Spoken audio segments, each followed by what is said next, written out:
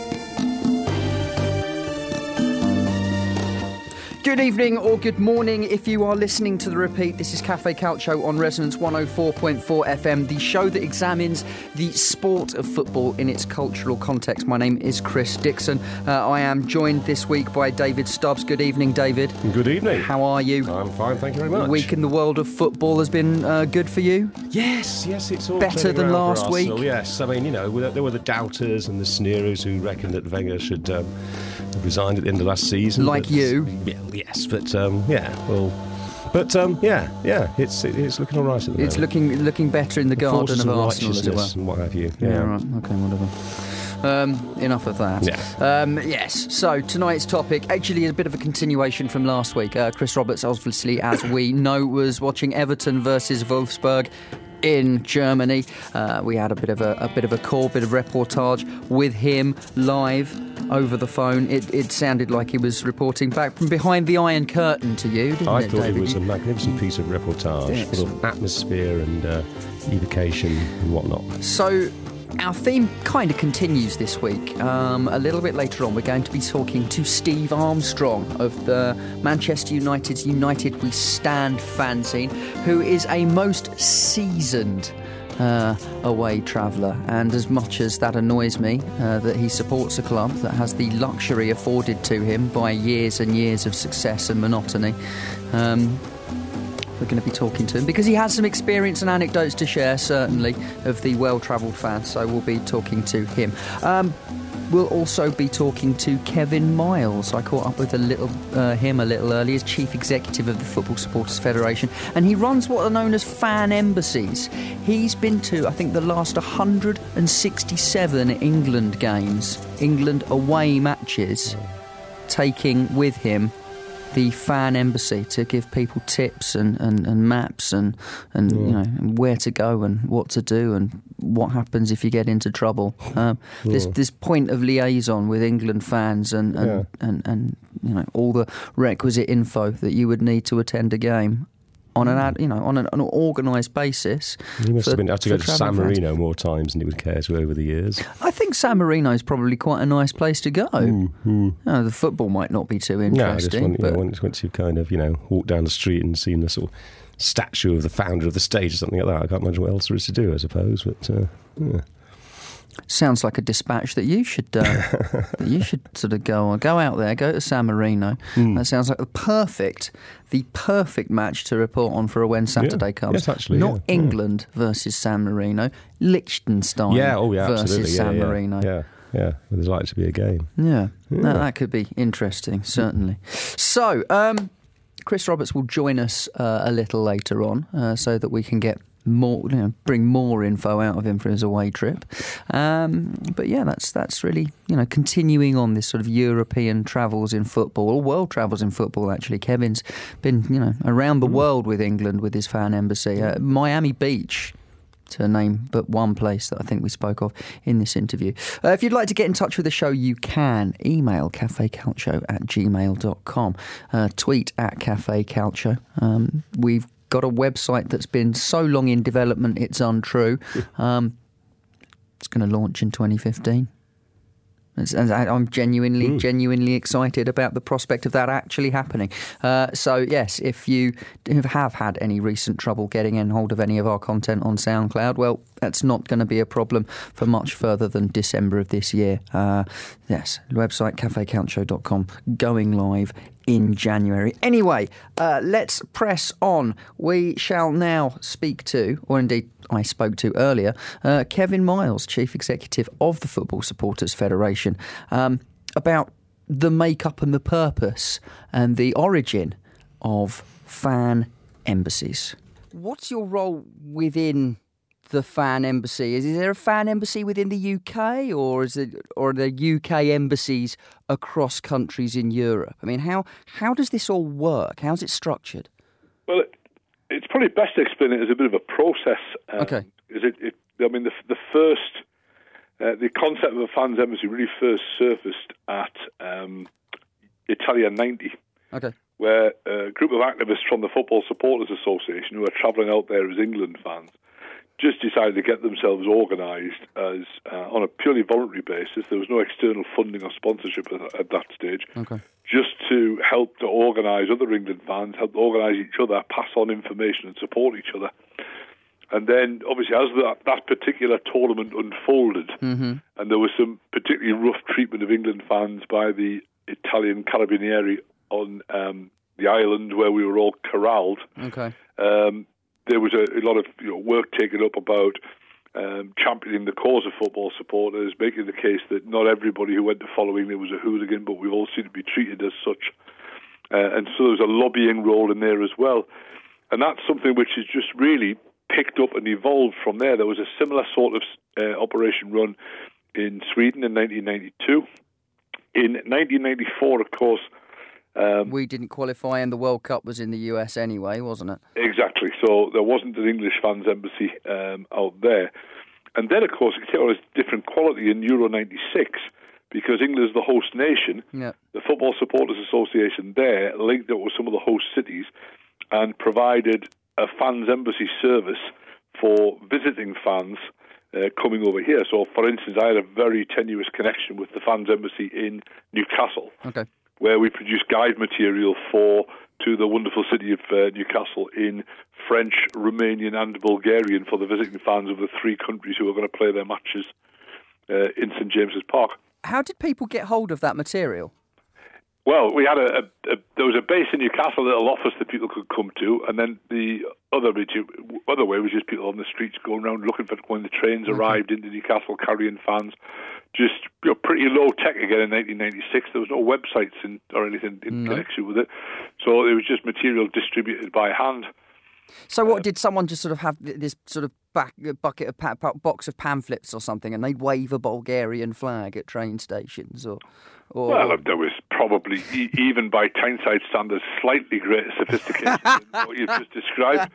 But yeah, pretty much it was just a by fans for fans, and that's the essence of it still. Using the best of the resources and means at disposal that you were available. But yes, it was people in T-shirts wandering the street looking for foreigners. So I'm guessing a lot came out of that tournament in terms of your meeting and making sort of friends and allies with international football fans. Well, yes and no, because there was a bit of a parallel development with the fans embassy stuff with the Germans, because the Germans also, through the fan projects, they also had an operation running at Italia 90. They had a similar operation running in Sweden in 1992. I don't know, and I don't care what they did in America in 1994, because we weren't allowed to go and play with them. But they certainly ran an operation in England. They ran a mobile fans embassy following the German fans around, as indeed did the Dutch at that stage. The Dutch had the beginnings of a fans embassy at that point as well. I don't know if you visited any of these, but during the London Olympics in 2012, there were all these kind of fan sort of national houses as well. So the Dutch had Alexandra Palace, and loads of sort of Dutch sporting tourists took over that area of North London, and just sort of vast swathes of hotels had Dutch flags coming out of them and all that sort of thing as well. I mean, were these sort of also sort of social focal points as well as informative ones? From the fans' embassy point of view, not so much. It was mostly just about assistance and information at that point. I mean, you've got to bear in mind that at a football tournament, first of all, unlike the Olympics, you're dealing with lots of cities. So, I mean, the Germans had a fairly steady presence, I believe, in Manchester. Yep. Because they were based. And, of course, the tournament organisers organised things like fan zones. In Newcastle, there was a big fan zone in what used to be where the brewery had been demolished, and they put a big tent city up there and welcomed fans there with big screens and stuff. But that was all done by the city and the tournament organisers. And that was a social centre. But the fans' embassies were more on the periphery of that, giving out the information and help and supporting people. So it's never really developed that sort of social role, which is interesting because it has a relevance today, because still when we go abroad, and I organise the fans' embassy for the England teams abroad, there's half an expectation when we're asking permission to locate ourselves somewhere that, does that mean thousands of fans are going to congregate here? Well, actually, I'm not that popular. The fans' embassy is not so highly thought of that everybody gathers around it and stays there. We do have a steady stream of people coming for information for the fanzine that we produce, to pick up their free copy of the fanzine. But it's much more of a people calling in, chatting for 10 minutes and then moving on, rather than being a gathering point or a social thing. So, I mean, other than just sort of like distributing information, I mean, we think of embassies on a sort of on a legal level sometimes, don't we? Sort of representing fans that have sort of specific problems. I know Amanda Jacks, acts as advocate for a lot of fans who have sort of had dealings or have felt that they've been roughly treated by the law or their football clubs. I mean, do the embassies ever take any kind of anything like that kind of role when they're abroad, or do you put them in touch with people who can, or is that solely the job of a standard embassy? No, we work very closely with the standard embassies, because there's clearly an overlap in some of the stuff that we do. But because, when I'm talking about the fans' embassies in the first person here, I'm talking particularly about the operation that I run that follows the England national team abroad. Right. And we've been to every England game pretty much since Euro 2000. With a fans' embassy. So you are always there when England travel away? Yes, we do a fans' embassy pretty much for every game. Which means that we've got a really high recognition factor among a lot of the fans. I mean, I'm what they call, by virtue of my job, rather than any particular devotion, but I'm what they call a top capper, in that I've got the maximum number of loyalty points that an England fan can have. Right. Because I'm at every game. That's pretty impressive, I suppose. Is it? But then, as you say, that's a side effect of being there. Yeah, it is pretty much. And but what it means is that I've been at every game. We've been seen at every game by all the regular travellers. So you get like a level of trust built up. We are therefore normally, if anybody has a problem, the first port of call. And I mean, there are obviously things that only the British Embassy can do that we can't. But we operate, if you like, a bit of a triage service when people come, and we work out how best they can be helped. So if they've lost their passport, that's clearly not, we don't issue passports. No. That's something that British Embassy has to do. But even there, we can prepare them. We can let people know if there is stuff they have to do before they traipse off to the British Embassy. So if they need a police report to confirm that their passport has been lost or stolen, if they can do that first before they have to trail across, maybe to a different city, to a British Embassy to be sent back to get a police report. We can let them know how much it's going to cost them, that they need passport photos. We can try and make sure they've got as much of the passport details as possible. So that's even on something that we don't directly help with. But there are lots of things that we can help with that the British Embassy can't and won't. So the British Embassy, will inform next of kin in the case of an accident. What they won't do is help you find which pub your mates are in if you've lost them. That seems possibly a little... You're right. I think the division of labour, that sounds quite logical. Yeah, there are a few more blurred edges. So there are some where it's not quite as obvious. But yes, in terms of the people having problems, we have normally contacts with lawyers in the local area if anybody does get arrested. If there are problems about how fans are being treated, then we have acted as a collecting point for representation. There have been a couple of times, for instance, in Madrid in 2004, where the England fans were effectively attacked by the police on the way into the Bernabeu for that particular friendly, we collated a lot of witness statements afterwards. We pressed the government to hold an inquiry. It was the first time that I'm aware of that a British government minister has complained to their foreign counterpart about the treatment of football fans, because previously the reaction of a British government minister has always been to support the police of the other country. Yeah. We have to do stuff like that. Well, I've got to say, over the course of the last 10 years or so, that role has not had such prominence as it had previously. I mean, we had to do a lot of that at Euro 2000 when there was 960-odd England fans deported and arrested. But we've had, I think, half a dozen arrests abroad over the course of the last few years. You'd consider that an improvement, wouldn't you, really? Yeah, exactly. And, I mean, we're quite happy not to have to keep referring people to lawyers and, finding them legal assistance or whatever. So what's the process in advance of a game? I mean, how far in advance do you start planning? Well, I mean, again, this is something that's evolved, and I'm, again, specifically talking about what I do with the England national team now, but normally about a month or 6 weeks before a fixture takes place, I mean, you get advance notice of where and when the fixture is going to be. It depends on, the tournament rules. It's either 90 or 60 days notice. You get absolute confirmation. It's the latest thing to be confirmation of what the venue is. Mm-hmm. And there's a security pre-visit which is organised then, which is normally convened and organised by the Football Association, but they take with them obviously their security representatives, the people responsible for looking after supporters from their point of view and policing their membership scheme. They take with them a representative of the UK Football Policing Unit, which is the intelligence operation around English football. They take with them a representative of ACPO, the Association of Chief Police Officers normally, who's responsible for leading the British police delegation as they go over there. They meet with the British Embassy staff from the host country. There's the UK staff who are permanently based there.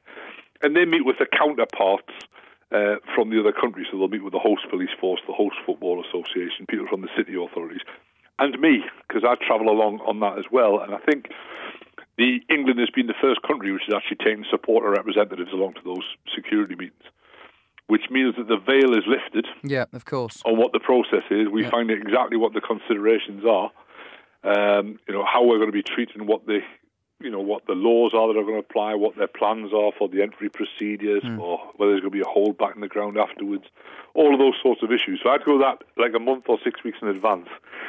And then my job is to communicate that in a user-friendly way to anybody who's travelling or thinking of travelling out there. So they've got as much of that information in advance. We then turn up for the game itself. We normally turn up a couple of days in advance, and we set up our fans embassy, which normally consists of hiring a car locally and clagging on the side of it our magnetic livery. Excellent. Fans embassy. So the fans embassy is actually a hire car. Normally, yes. Normally, in normal circumstances. I mean, occasionally we get somewhere where they don't allow cars in the city centre, and if it's a nice sunny place. One particularly arduous example was we went to Miami for the friendlies before the World Cup. Yep, okay. And on South Beach in Miami, they didn't particularly want us parking the car up there, but such was the baking hot sunshine, etc., we didn't really feel we needed the shelter and rain protection of a car. Fine. So we put our flags up, we put our magnetic livery on the little metal table that we borrowed from a cafe, and we just sat in the sun and did it. So it depends on the location and the circumstances, but normally it will be a car. And we set up on the day before match day and then all day on match day, and we have a presence all day where people can come and see us. And they pick up the fanzine that we produce, which is called the incredible witty pun, Free Lions. That's free with an F, because we don't charge for it. That's deep and works on very many levels. Oh, you'd be amazed the thought and effort that went into that. Yeah. But we've produced, the last one I did was for the Scotland game, just up in November up in Glasgow, and that was issue 137, so that's the number of consecutive away games that we've run this particular service with that magazine. Impressive. And it's a decent little magazine. It's good, decent production values and stuff, so it's actually worth having. Yeah. And there's a lot of people now collect them. I believe there's even a black market trading them on eBay. It's a bit ironic given that they're free, and you can always get a back copy from the FSF office for nothing as well if you want one. But anyway. Brilliant. And then we shift those, and we run a 24-hour telephone helpline service as well if anybody needs any assistance. We also run a text message update service. So, because obviously we do Facebook updates and Twitter updates to people, but a lot of people when they're travelling abroad still are switching off the data roaming. Yep. And we find that a text message is quite a good way of pushing out a message rather than waiting for people to go online and get it. Do you get information? I mean, this is probably quite a technocratic question, but do you get that information of those people travelling, or is it an opt-in service? So, it's an opt-in. It's very much an opt-in. Yeah. Right. I mean, the FA require people to tell them how they're travelling. I mean, in Scotland, everybody had to pick up their ticket locally, and obviously they have those databases, but there are data protection issues about why they can't share it. Yeah, of course. The other thing is we don't draw quite the same line as the FA, because the FA will only provide information and stuff, or any contact to people who are members of their scheme, who've gone through the police vetted scheme. That sounds convoluted. And their membership scheme. Yeah, to be an England away fan and get tickets from the FA, you have to join a membership scheme, which I think costs 60 or 70 quid per 2-year qualifying campaign. And everybody's police vetted. So if you've got convictions for violence or disorder, you don't get to go. You don't get a ticket. No, right. I can see why that's been done, certainly. Yeah. But I mean, we provide a service to absolutely everybody, which that doesn't mean that we're looking to help people with murderous intent. But there are people who, for instance, expats who live in the host country, they're never going to join for 60 or 70 quid, but are interested in going to an England game. People who want to go to a one-off game because they've got family living there or something else. And we'll deal with everybody. But when you say you do kind of not represent, but you're talking to expats or whatever else. I mean, you're not acting necessarily as ad hoc ticket agents for those people. You're just giving them the best advice on how to get. That's right. No, we don't deal in tickets. There's no commercial operation at all. I mean, it's very useful actually not having any of that involved. We don't have any responsibility for it, but it would be a lot more difficult, I think, to get a good location to base ourselves in if everywhere people thought we were actually a commercial enterprise with money changing hands. So all the services we provide are free. So that leads sort of onto a commercial question. I mean, is it the FSF that funds your entire operation? You work for the FSF. Is this extra FSF or within the FSF itself? Well, the Fans Embassies is run by the FSF, and it's independent. It's no strings, but it costs a lot of money to run. Yeah, sounds. And the actual funding comes in the form of a grant from the Home Office. All right. Because it's particularly that's been the case since Euro 2000. It's after Euro 2000, because you had all the new football legislation introduced after Euro 2000. That's where the banning orders legislation came in, and I think the feeling of government at that stage was if they're going to introduce so many fairly draconian laws and restrictions on football fans, then they were going to also have to be even-handed and support those fans who were trying to do the right thing when they're following their team, just wanted to go and have a laugh and support their team. And that's where their support, their financial support for what we do kicked in. And what I'm pleased to say is it comes without strings as well. So it's arm's length. They just say, here, have this money. Here's a grant, provide the service. You decide what you're saying. I mean, obviously, I don't think they would continue to do that if they thought we were fomenting violence and inciting hatred of other teams' fans and all that sort of thing. But that's not the ethos of the FSF doesn't have that reputation. No, and I'm pretty pleased about that, to be honest. No, fair enough. Okay, so you go over to each and every game, so that's a tremendous commitment that you've made. I'm presuming that you actually go, so you're in this as an England fan as much as anything else, right? Yeah, well, I'm in the privileged position because I work full time for the FSF, and so it's part of my work. Mm-hmm. But I take a team of volunteers with me. Now they are all England fans who don't get paid. Mm-hmm. They go in their own time. Now we contribute towards their expenses and their travel, but they give up. They just don't go on the drink for a couple of days like everybody else does. Yeah. They give up their time and work for long hours as well on this as volunteers, and I think they're the ones that deserve the real credit. I mean, a lot of people would say I've got actually the most privileged job in. It does sound like you've got a pretty cushy one. Yeah. Cushy's not quite the right word, because it's long hours. The travel's very tiring. I can feel the sympathy welling up inside you now as I speak. Look, I get to talk about football on the radio. I would not consider, I can't. No, I mean, it's hard work. It's quite challenging. There's some difficult situations, but I am well aware of what a privileged position it is. It certainly beats going down the pit. Yeah. So what do you know of your European equivalents? Because you do have, I mean, when you look at your website, there does seem to be there's a number of sort of fan embassies knocking around the place. Have you been kind of a prototype for their model, or of these things, been or your enterprise been informed by things that you've witnessed of a similar ilk elsewhere? Well, one of the interesting parts of the history is that the English Fans Embassy, which was set up by fans, by individual members of a fans organisation, as fan activists, very much independent, they came and developed this Fans Embassy service.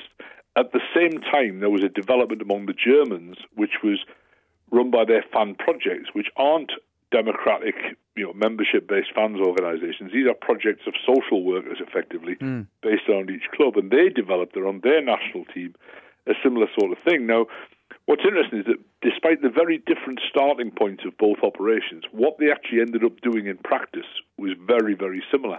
They produced a fanzine, they gave out information, they ran a telephone helpline, they went to the security meetings and found out and made representations about how fans should be treated and found out what the plans were. So the actual methodology that both arrived at through experience was virtually identical. And what we have done is we've proselytised a bit about the benefits of this for fans. We've got an echo among the football authorities, particularly at UEFA, who see the benefit from them. So UEFA have, at their tournaments over the course of the last few European Championships, they have funded other countries to conduct a similar operation.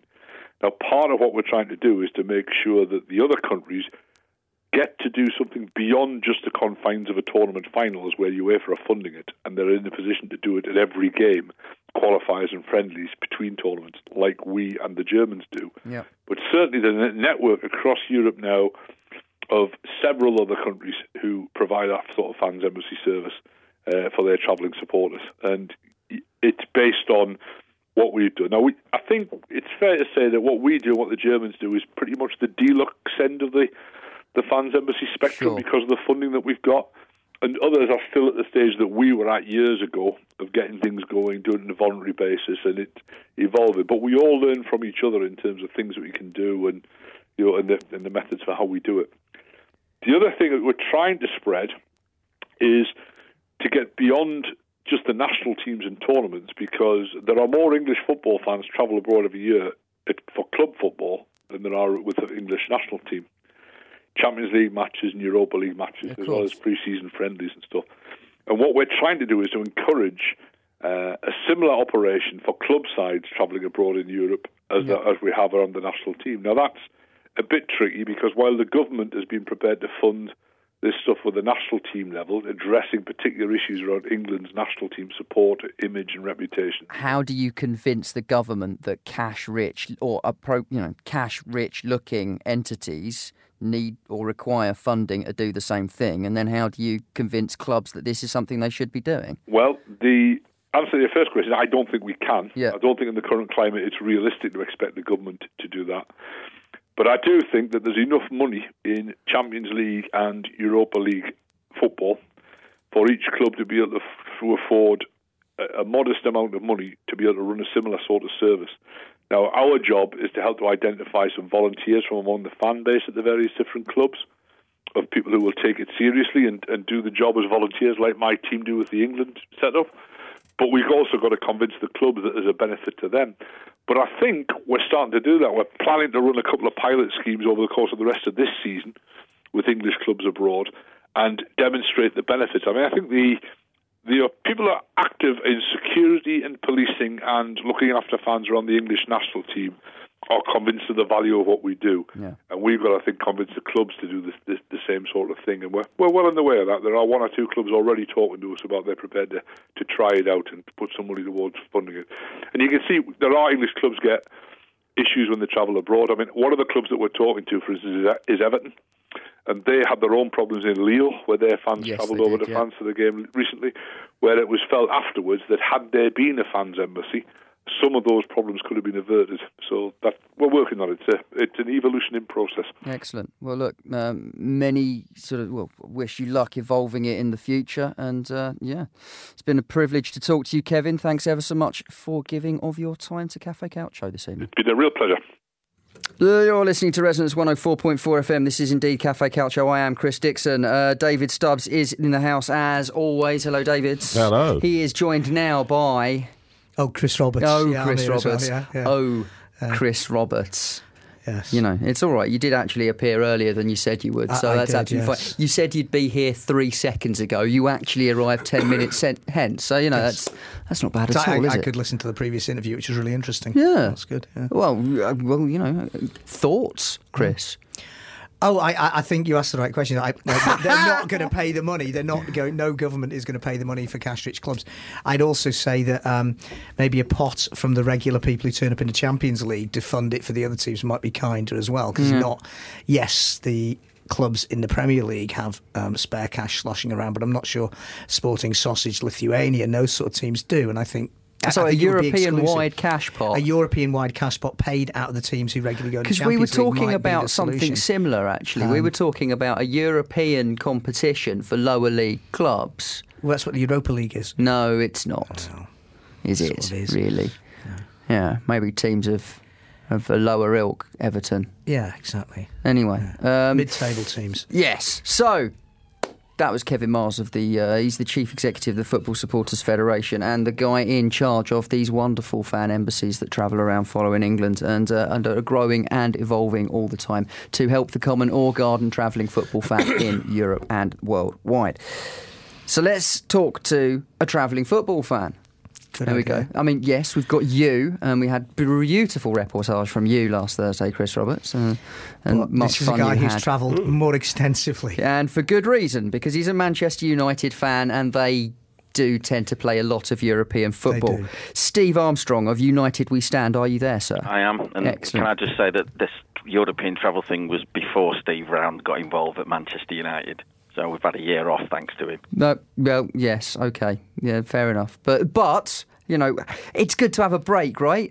No, it isn't actually. I've had, I'm getting things like holiday brochures from the missus put in front of me, so that sort of stuff. Because it's the only time you're actually going to go away. I was saying this to somebody the other day. We've been together for years and years and years, and we've only ever been on holiday twice. So I'm kind of getting the eye now about can we do this, can we do that? So I'm having to come up with all kinds of excuses. So those habits have been broken, and you're now on the slippery slope to domestication. Yeah. Well, the other thing that keeps getting tied around is I'm meant to have more spare money than I've ever had before, but what I'm finding is on my time off now, instead of being here, there, and everywhere with United, I'm just gambling on horses more than so I'm actually worse off. So And you're not winning either. Yeah. You'd sooner be spending it on watching United abroad. Yeah. Somebody said to me the other day, you don't see many bookmakers with the pants around their ankles, do you? Metaphorically or literally, I'd say I'm guessing no. both applies, but you know what I mean. Absolutely. So, last European trip you were actually with United with United on, rather. Yeah, when was it was? Who did we get turfed out by? It was Munich, wasn't it? Munich last season. Are you? I mean, I don't like to say one of these fans, quote unquote, but I mean, do you every opportunity you get to see United away? That's your priority. Yeah. Well, it's what you're doing. It. I mean, I don't think. I mean, I've been going for as long as I've been old enough to go, which. And the age that I consider to be old enough to go differed very, very greatly from my parents. Because I think the first one I did on my own, I was age 13, and I kind of went. This is a European trip. Oh God, yeah. Top man. That's the attitude. Yeah. So, but no, I don't know. I don't think I've missed one since back end of '84. I think it was. My co-presenters have just stopped swearing at me in silence. I've been wondering what on earth they've been going on about, but I've just turned the volume up in their headphones so we can now hear you speaking. Sorry about that, Steve. They've no idea of any of your previous content. Apologies for that. All we could hear was what Chris's end of it, and making sense of that is always difficult. Well, I didn't use any of those words that in the run-up. No. Of course you didn't. I was told I couldn't possibly say. Good. I'm glad. It's so, sensitive ears. Your first trip away. Yeah, well, it was, overseas was at the age of 13. Yeah, me and a couple of mates just decided that, look, that's what we were going to do. So, I mean, I'm from... And this is a couple of mates, no parental knowledge that this was happening until you'd gone back. No, the parental knowledge soon occurred, but I was way gone bad. You were committed. That got dealt with. Well, put it one way, I got dealt with when I got home in a way that probably wouldn't be allowed nowadays. So, and we won't describe it. We won't describe it. No, that was it. I mean, it wasn't too far away. It was Eindhoven, wasn't it? So, okay, lag your way up to Hull, get yourself over to Rotterdam on the ferry. You know, keep out of the way of people who want to take money off you to get there, and then off you go. So, you know, it's would they be ticket easier. Inspectors? Yeah, so no wonder I turned out the way I did. That's fantastic. I mean, that's absolutely fantastic well, from I our thought point so. of view. Obviously, you know, if you want to call mum or dad, they might feel differently. You could give them the podcast. Well, yeah, I could do that. Yeah. But I mean, did you find as a 13-year-old it was actually easier to get away with travelling in that way? Yeah, I mean, I think things were easier. I think we all can say things were easier at the age of 13 than they were at 33 because you're expected to know better by the time you get to that age. No. But no, it was more to do with, you know, I think age is just a thing. It's not a reference on maturity, is it? No, is it, Al? You know, but it's also, you know, I think when you get brought up in certain inner cities areas like I was into, you know, North Manchester, which, you know, you can have the mentality of someone considerably lower because of the upbringing and because of the things that you're surrounded by as you're growing up. So, you know, I think most people who are brought up in certain parts of the world do tend to get a little bit older before the time. So, you know, 13 in body, yeah, but, you know, it's not like I couldn't look after myself. So you've got off the ferry and you're on your way to PSV. What are your memories of the game? None. Excellent. Yeah. No, I think it was 0-0 if I remember right. Is that no because the game is absolutely empty, or because you know, as an 18-year-old you were just experiencing everything that one should at that age? I think you know, I challenge anybody to say, you know, describe the first game that you went to and tell me what happened on the pitch, because I can't. I can describe walking up to the ground, being giddy and seeing everything going on around me and being in awe of what I was getting into, but other than that, you know, I can't actually remember. Yeah, I can track the smells, but I couldn't tell you what happened. I was about to challenge on that. Yeah, I was Hull 3, Portsmouth 1 in 1971, or was it Hull 1, Portsmouth 3? I can't remember. Yeah, fair point. Fair point. Yeah, fair point. Okay, all right. So yeah, that was that, and then obviously the other thing that was easy, I think I think United got through that tie, and I think they got through the tie at Old Trafford. I mean, but I think the game after that was Dundee United. So that was again, it was a European tie, but it was pretty straightforward getting to and from it. That was just a coach job. So in that first sort of season, yeah, it was PSV and Dundee United, but then after that, obviously, what went on at Eindhoven and the subsequent ban, meant that, you know, the next chance that we had to go abroad was. You'd be a mature traveller of the age of 18, possibly. Yeah, exactly. I kind of didn't have to. I didn't have to wait till my parents had gone to bed before making sure I could jump out the window and get up. So it was, you know, I'm off. But yeah, 1990, I think, was obviously we'd won the FA Cup in 1990, and you know that after the replay. Yeah, that's right. Yeah, Ferguson managed to keep himself in that job on that game, and then the rest is history, as they say. No, it was Nottingham Forest, wasn't it? But, yeah. Yeah. Well, if we want to talk about that game, sorry. Yeah. No, let's not. No. Let's move back to Europe. That was my bitterness as a Palace fan coming through. Don't you worry. No. Yeah. I think it was Palace abandoning the brilliant football they played in the first game and decided it was going to try and hack every single and shut everything down. Yeah. And we played in black and yellow that night, which exactly. But yeah, that kind of triggered the club onto where it sort of started to head, and so obviously, we United were in the. United were obviously back in Europe the first year that the clubs were allowed back in. I think if you remember, British clubs got a 5-year ban, and I think Liverpool copped for an extra year. So, yes, they did. Yeah, the first one. But yeah, I think by then and I think the good thing is, if you think about what was happening in and around Manchester at that time, with the music scene and all the Manchester stuff. Manchester, isn't it? Yeah, I was just thinking. I remember going up there at that point. I was a music journalist. I was writing for Melody Maker at the time. Yeah. And I remember it seemed like a kind of separate sort of republic had been declared, in which people were kind of flapping sort of flared jeans out the window like sort of, revolutionary flags. It was, it was an amazing time. It just became a party place. And that... Obviously, then it didn't just carry. It wasn't just something that manifested at night after you'd finished school, college, work, or whatever. It was everywhere you went, and there was just a whole buzz about the place, and that included the feel-good factor of going to United, and then obviously when that cup run that we went on in 1990, which started off in Hungary. Pesky Monkus, I mean, God knows whatever happened to them. I don't know if they're still existing or anything, but we had a trip out there which was a lot of fun, given the fact that you could probably get, you could take 20 quid. The Berlin Wall had just come down. It's 1990. I've just sort of clocked all that. So it was that whole time of change, wasn't it? Yeah, absolutely. Everything was in flux. The end of history. Yeah. So I think we had Wrexham, Montpellier, Warsaw in the semi-final, and then what happened in. Because listen, United got to the final against the giants at Barcelona, and we just weren't meant to. Did you say you knocked out Wrexham on the way? Yeah, right. Second international travel. That is 40 miles. Was that the game that Mark Hughes scored that great goal, wasn't it? That against Barcelona in that final. Yeah, that second one. Yeah, the second one. Yeah, I do remember that very vividly. Yeah, off Steve Bruce. Yeah, but that rocket. Yeah.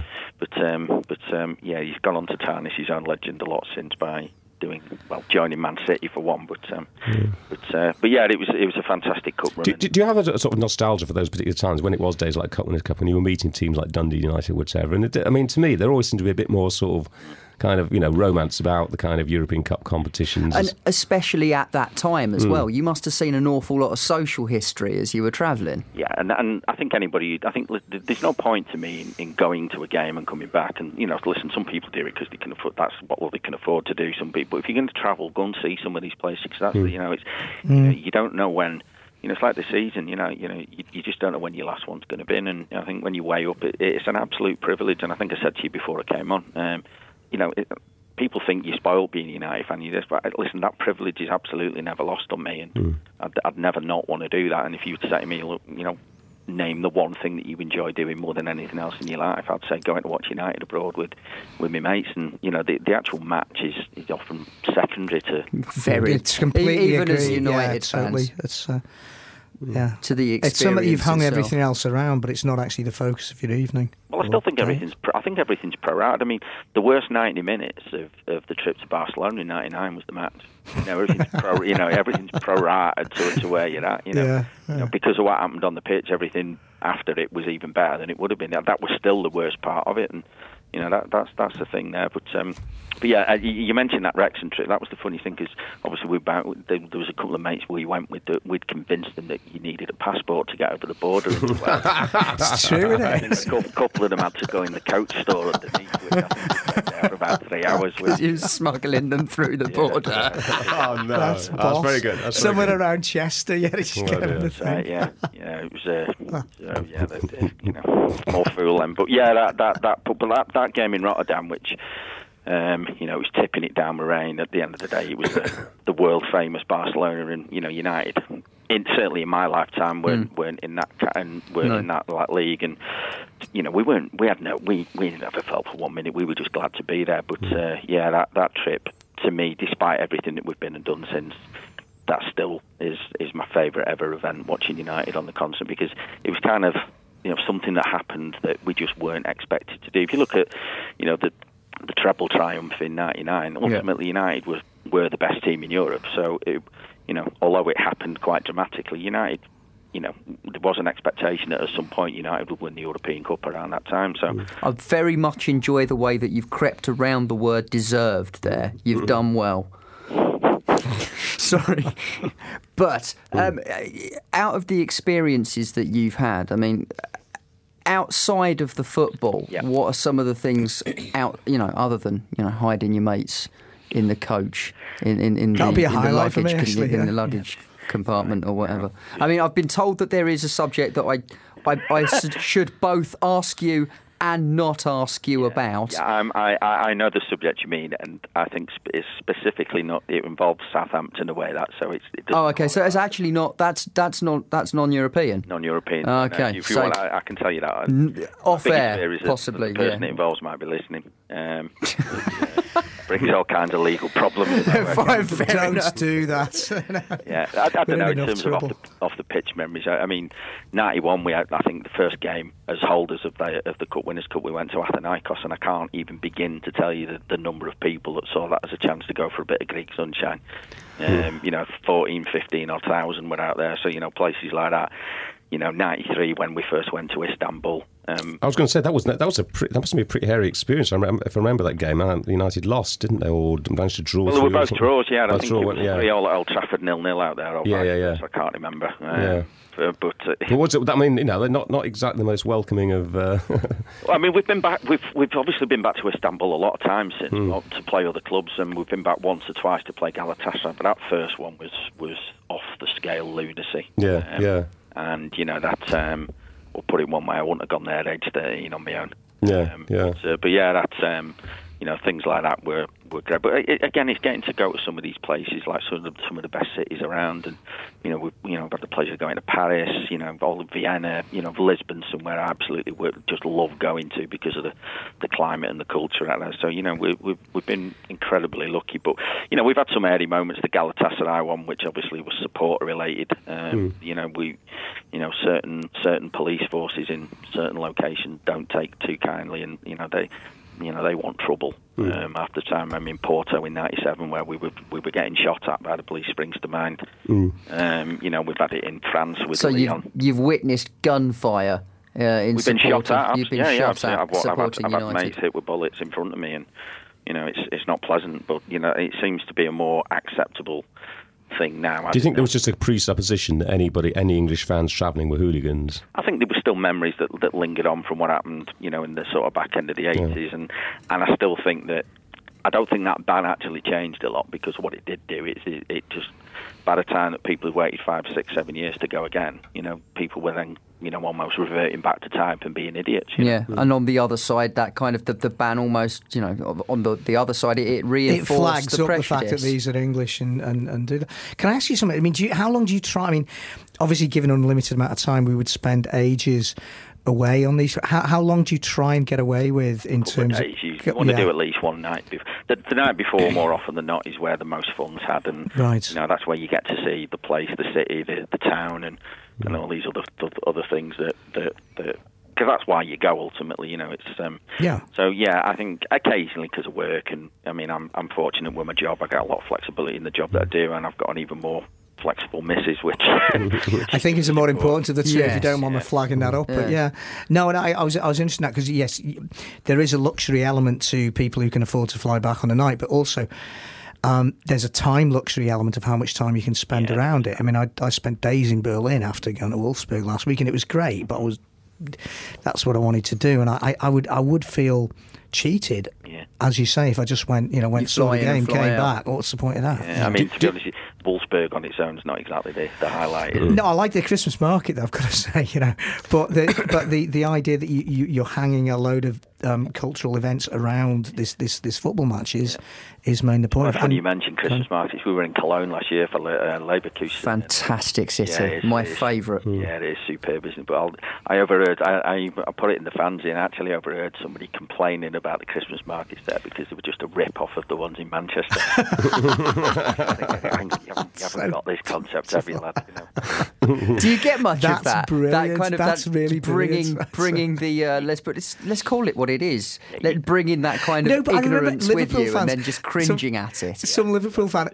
It was in the Farm fanzine, and he was going over to France. They were playing someone in France, and he'd taken a loaf of bread over with him. And his mate goes, "What are you doing? What are you doing with that bread?" He goes, "Well, they don't make bread properly over there, do they?" It was just kind of the madness of that. You can usually spot the people who clearly haven't been any further than Oldham. Do you find personally that when you are travelling and you are just sort of looking around cities or whatever, that do you prefer to sort of sort of be a sort of discreet tourist, or would you sort of wear your kind of shirt or whatever? I mean, you tend to see that on match day. Listen, I think it's important that you go there and respect the culture, the city, the places that you go in. You know, act in the loon. You know, it's something we've all done, I'm sure. But you know, I'd like to think that I've kind of grown. I can do it with the best of them, but you got to respect where you're going. And but no, you want to mooch around. You want to see a bit of the culture. You want to see, you know, you want to sit and have a decent meal in some nice restaurants. You don't want to just get plastered all day and all. But I mean, you know, conversely, I thought that maybe, you know, if you are there travelling as a football fan, that maybe there's a kind of way of friend. I mean, meeting other football fans, you know, from other teams or whatever. And you do see that, and again, you get to some places where, I mean, you can get to some cities where you're just not. I mean, if you go anywhere that's Basque related, I mean, last year we went to San Sebastian, which you know, it's that's beautiful, stunning place. And we've, you know, I've never been there before because you know, largely because we've never played there before. Is that Betis? Not Betis. Real Betis. Real Sociedad. Yeah, Sociedad. That's Yeah. So Moyes liked it that much. He's gone back. There you go. You see. So, but you know, you get that kind of Basque part of Spain. You'll never see friendliness like that anywhere in the world, and you know, it's just great. So yeah, you do. But then there's other, you know, like Rome, for example, where you just, you know, you get these letters saying under no circumstances do you go here, do you go there, which you know, unfortunately for some people, it's a red rag to a bull. Well, it's an invite. Yeah. You know, you might as well say, look, here's if you know, if you want to cause some trouble, go and do it here. Which, you know, that's what tends to happen, unfortunately. But no, most, you know, I do think that, you know, when you kind of become established travellers, you do know where to go, what to see, what to behave, and all that kind of good stuff, and you don't lose sight of why. I just love the buzz of walking down streets, you know, 1,000 miles away from home and seeing people that you know, you see in your local and you see around your own ground. It's just a great privilege. And budget airlines, budget travel more often than not make it possible. Do you find these days that that maybe in the past there was? Do you think that maybe footballing culture across the world, the way that people consume football, i.e., go to matches or whatever, and the whole sort of vibe and atmosphere there, do you think it's become maybe more homogenised over the years, or do you find that it's still very distinctive, you know, from place to place? It's a good question.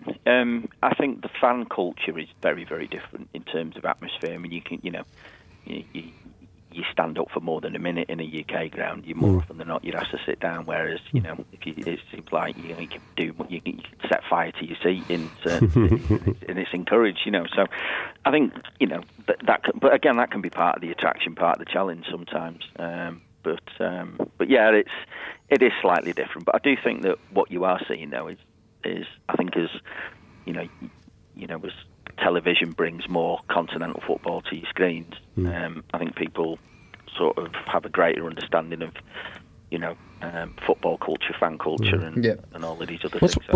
I think there's an education piece that takes place prior to even getting there. Yeah. What's the furthest flung place that you'd say that you've been to? You know, the biggest kind of almost like. What you mean? Not necessarily geographically. You mean culturally? Well, yeah. Whichever, you know. We were. I mean. It probably wouldn't surprise you to say, you know, when you go into some of these like Eastern European places where, you know, but and we don't get too many of them because obviously the Champions League side of things. But we were fortunate enough to get drawn in Cluj. Yeah, I think it was Cluj. That's a couple of seasons ago, wasn't it? Yeah, it was. I think it was 12, 13. A couple of seasons ago, I'm pretty sure. Yeah. Yeah, but you know, the 80p a pint thing that you thought was consigned to the 80s is still very, very alive. Oh, you know, and you know, ordering pints of mojito for £1.50 like James Bond, you know, you just think, you know, it's so yeah, there's still some. Not so much the football culture. Pint of mojito is shaken, not stirred. Yeah, exactly. The more you drink, the more you save. Exactly. Yeah, but I guess, not so much the cultures of the, you know, it's the cultures where commerce, industry, finance, business hasn't ruined it. Where you tend to see that, but obviously I found when we went to Brazil for the World Club final in whenever that was. 2000? Yeah, it was 2000. 2000, yeah. Because that's when we had 6 weeks off and still came back top of the league because nobody bothered to capitalise on it. But you decided to sack off the FA Cup that year as well, didn't you? Well, you know, listen, I'm sure we all know the ins and That's outs fine. of that one. Yeah, no. It just never sat well with me either. I think No. should have, they should have. And in fairness, it was the only ever time, wasn't it? Yeah. Well, they could have sent 12 people off the stands, I think, just to have Manchester United out there. I mean, not defending the tournament you'd won was. I mean, United got proper stitched over by that, but more fool them for believing it. But yeah, that one, we went out to Brazil. I think when I saw the absolute squalor out there in certain parts of Rio was quite disturbing, to be honest, and quite upsetting that you think people live like that in this day and age. So, you can get the odd jolt like that, and again, sometimes when you go to places like Marseille, where I've never seen, begging and poverty like it, you just sometimes wouldn't associate it with places like that. So you're thinking, hang on a minute, this is France, this is Western Europe. What's going on? Yeah, you can go not too far. You're not too far away from the Monacos and the Nices of this world, which are just incredible wealth. So you just sort of think, you don't appreciate that sometimes. But yeah, you get to see a bit of that. But yeah, culturally, I guess that's the biggest gap we've seen. Question that I haven't really kind of prepared for or anything like that, but just to sort of maybe bring a little bit of levity to it. Have you been away and had any purely unmitigated disasters away from football and away from any kind of violence? Have you had anything where it's just all gone completely wrong? Oh dear. Probably hundreds of them. I mean, the most recent ones at Spring. I'll tell you one thing that dawned on me. Was this could have been the biggest disaster ever, but I got away with it. Because of the Japan, when we won the World Club thing in Japan in 09, it must have been, and we flew out for that. Just because of the way it panned out with work, and then I had to get back on the Monday for my brother-in-law's wedding. I literally I was in Japan for 7 hours. And what dawned on me as I'm flying out on this journey, that I'd forgotten that we had a semi-final to play. And it dawned on me that I could land here and find out that we've actually been knocked out of it. And the sheer horror of that flight was just the worst feeling I've ever had. Anyway, no. Fortunately, that all panned out quite well.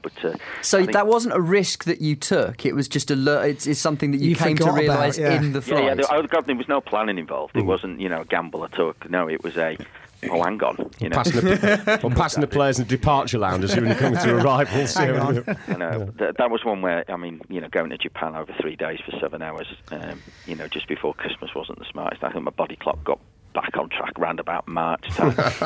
But no, I think what was it? I mean, Bill, we had the plane that we had a plane that decided it wasn't going to get us home.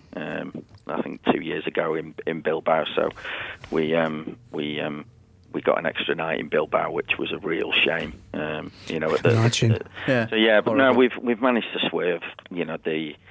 The biggest disasters that we've had. I think largely because most of the time, most of your own travel arrangements are your own, and I think if you go with clubs, it's all pretty official and pretty sort. But no, I have to say I've been incredibly lucky. But I could point you to hundreds of people who've had planes cancelled, buses cancelled. The sad one, I think it was the '99 European Cup final in Barcelona, where a lot of people their travel operator went bust on the morning of travel. And didn't get out there to see what ultimately was, the pinnacle of a tremendous season. So, but no, I've been pretty lucky on that score. Actually, some people left that early, didn't they? George Best apparently he left that game early. Yeah. There's loads of stories. If anybody else did, there's loads of stories. I'd given up on it, but I was pretty hammered anyway, so I wasn't too bothered. You enjoyed the wave of euphoria when it actually came around. It was a bizarre one because it was the shock of it. I enjoyed Moscow more because that was just unravelling. In front of us, and with the John Terry penalty, yes, yeah. Couldn't have happened to a nicer fella. Certain amount of pathos. Yeah, that was just surreal. Two English teams at what ultimately I think the game ended at 2:15 in the morning.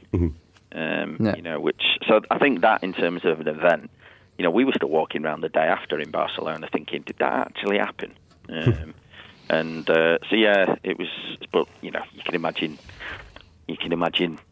pitching up at the airport in the morning, can't you? Than being told, sorry, you know, not only is your flight not here, but neither is the person that you've paid to, and we don't know where he is. So, you know, pretty sad, really. But no, I've been pretty lucky on that front. Well, Steve, it's been wonderful to talk to you this evening. I will say to you, to a point, stay lucky, and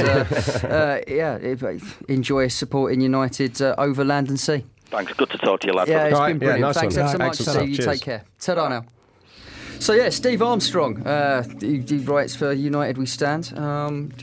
Thoroughly interesting chap. Yeah, That's really good. Yes, yeah. Nice dry wit, I thought. There. Was typical of his region. Yeah. Typical of his region. Yes. Typical of the provinces. That's right, I say. You fellas are awfully witty. Terribly sharp. You love a mank. Marvellous. Okay, so now that we've been completely disrespectful, or at least I have, it leaves me only to say a few goodbyes. Firstly, to our guests, Kevin Miles and Steve Armstrong, in their absence, because they're no longer live, thank you very much for talking to us tonight. David Stubbs, thank you. Chris Roberts, thank you. Thank you as well, holding it Thank together. you very much. And, of course, thank you for listening. We leave you, as ever, with a tune. This is Delano Smith with Survival, and this is Chris Dixon and Cafe Calcio saying good night, good morning, good whenever, wherever you are, and we'll speak to you soon.